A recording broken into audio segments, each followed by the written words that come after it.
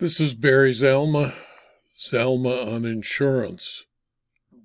The September 15, 2021 issue of Zalma's Insurance Fraud Letter, the number 18 of the 25th year of publication, is now available on the internet through my website, zalma.com.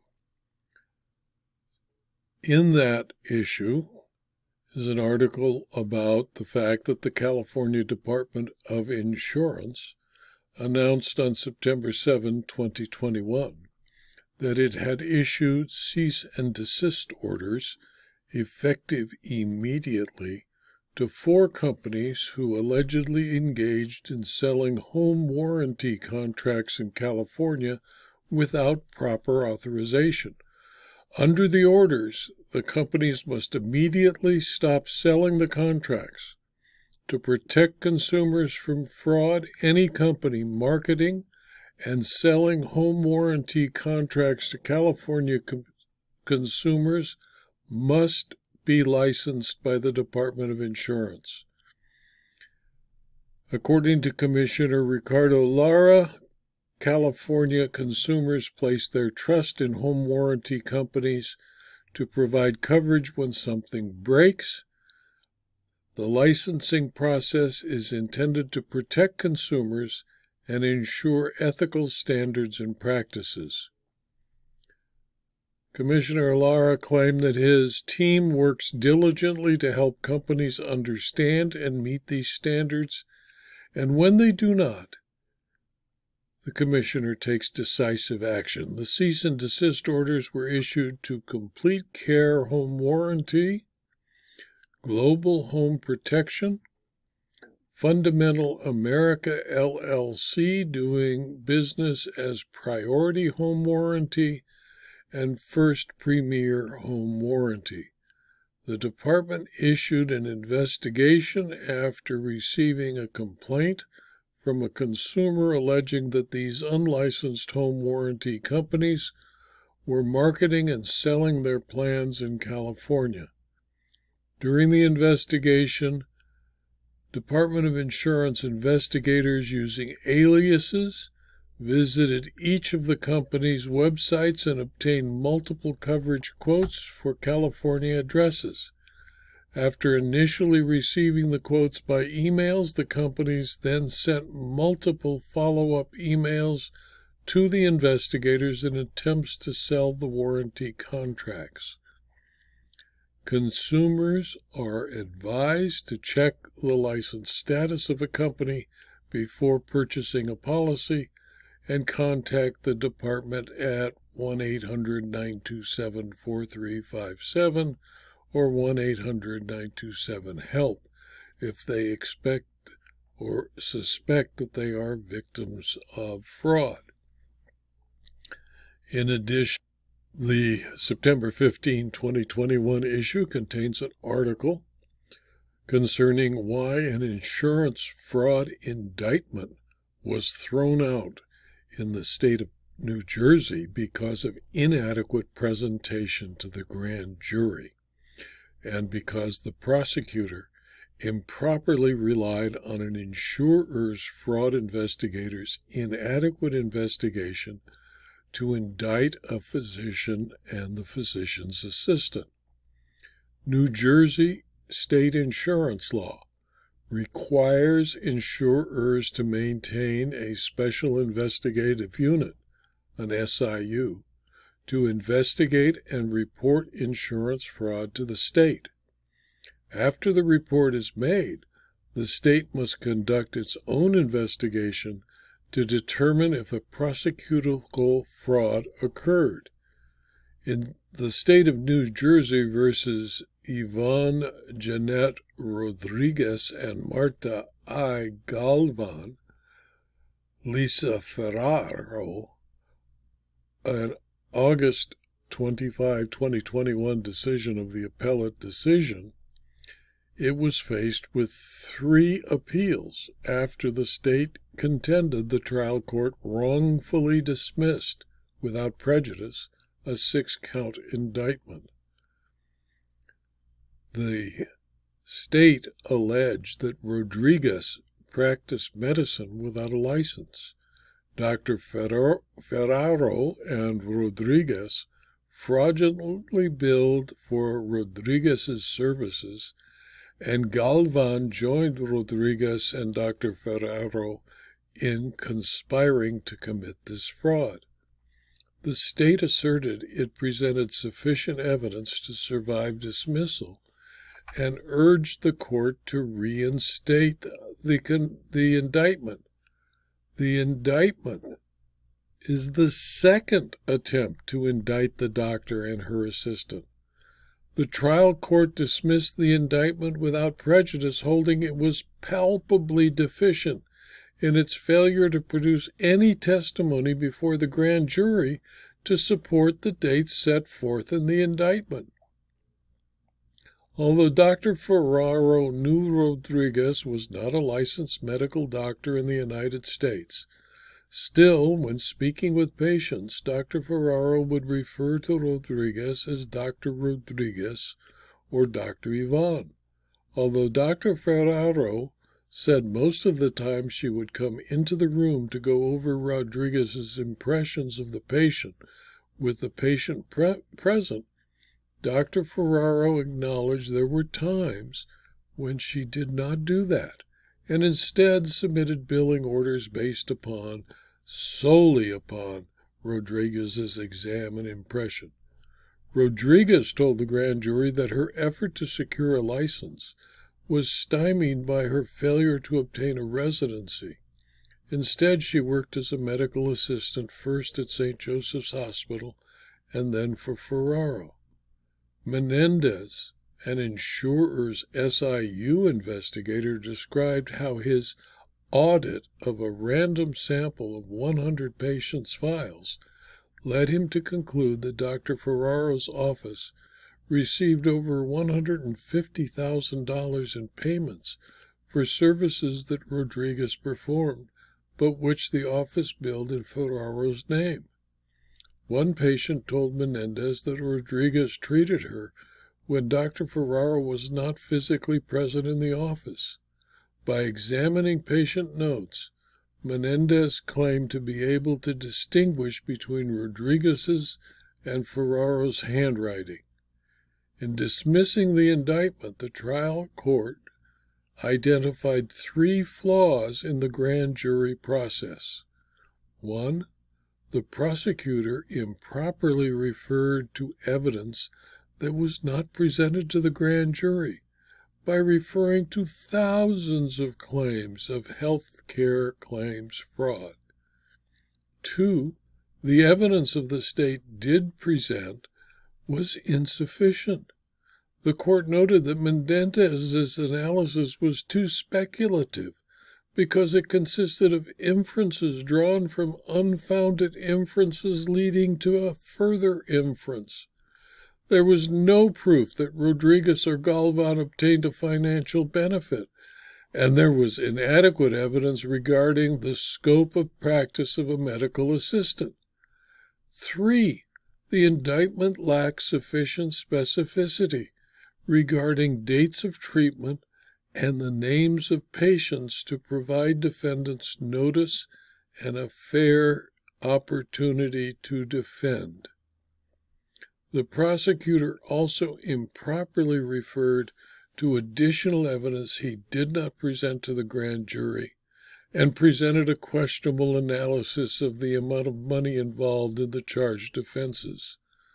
The indictment lacked sufficient detail to give defendants a fair opportunity to mount a defense.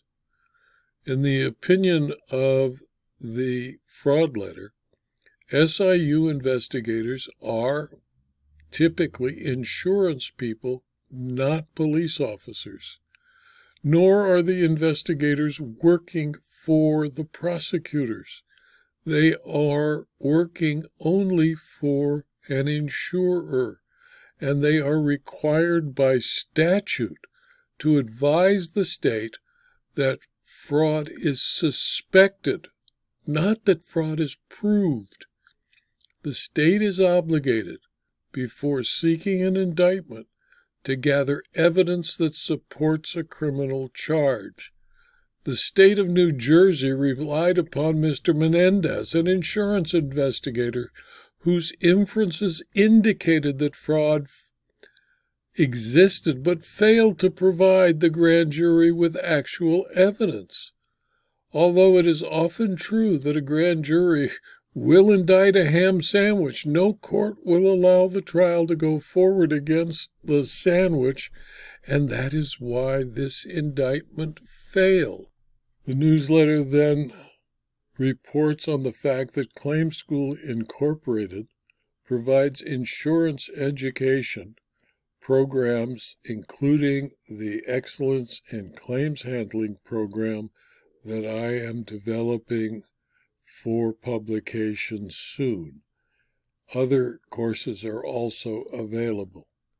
In addition, the newsletter reports on good news from the Coalition Against Insurance Fraud, where the coalition reports upon several insurance fraud convictions and sentences of insurance fraud perpetrators. Then there's an article about an insurance fraud that resulted in a murder, proving that insurance fraud is often a violent crime. A person by the name of Willie Hall appealed judgments of the Lucas County Court of Common Pleas in the state of Ohio, following a jury trial conviction of aggravated murder, burglary, and burglary involving insurance fraud that sentenced him to life in prison. Hall tried to get out of jail by seeking the assistance of a court of appeal with regard to an Ohio statute. But what he was unable to explain was why, when the claims on appeal centered around his theory that the victim, the person who was murdered, fabricated a burglary in order to conceal his illegal enterprise and to perpetrate insurance fraud, and that the prosecutor used this false crime to bolster the evidence relating to the murder charge. An appellate court, reviewing the entire record, weighs the evidence and all reasonable inferences, considers the credibility of witnesses, and determines whether in resolving conflicts in the evidence the jury clearly lost its way and created such a manifest miscarriage of justice that the conviction must be reversed and a new trial entered. As to the appellant, the charge of aggravated murder required proof that the appellant, Willie, purposely caused the death of another while committing or attempting to commit or fleeing after committing aggravated burglary. Reviewing the evidence presented to the jury, the state provided sufficient evidence to support the convictions.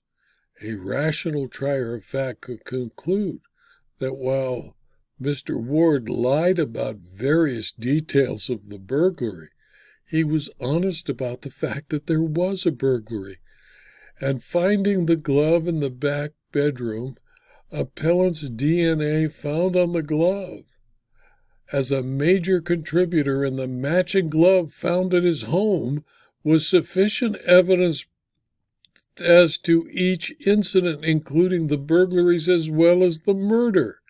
The jury's verdict relative to the burglary and the aggravated murder were supported by the weight of evidence. Appellant's convictions were supported by sufficient evidence and were not against the manifest weight of evidence, so the judgment was affirmed. The murder victim accused the burglar, who later entered the victim's house a second time, after the victim tried to profit from the burglary.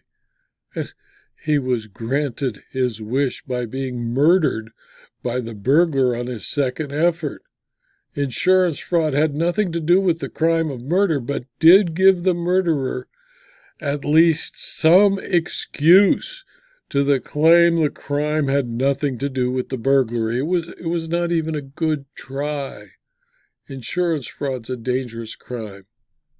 And in this case, it resulted in the death of the fraudster who made the mistake of accusing the person who perpetrated the crime and who later killed him and will now spend the rest of his life in prison.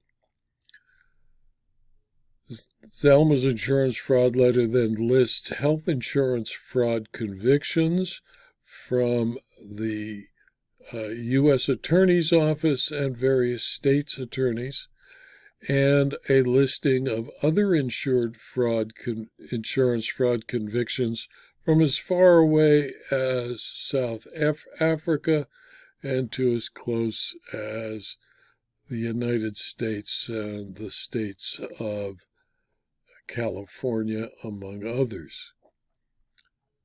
The newsletter also refers to free insurance videos provided and published by Claim School, and a fact that there is now available from the Zalma Insurance Claims Library new books and a total library of insurance claims handling books. If you found this video to be useful or interesting, please pass it on to your colleagues. It's free. And please subscribe to my YouTube channel, my Rumble channel, and clicking on the like button or the Rumble buttons if you found this video useful. Subscribe to my blog so that you can learn about future blog postings, and to my Substack publications, where you can also learn about my blog postings and my twice-monthly publication of Zalma's insurance fraud letter. It is available in PDF format. It is available by email to anyone who subscribes to the fraud newsletter, and it is available to anyone who asks for it. The best way to find it is to go to my website, www.zalma.com, and click on the link to Zalma's insurance fraud letter. Thank you for your attention.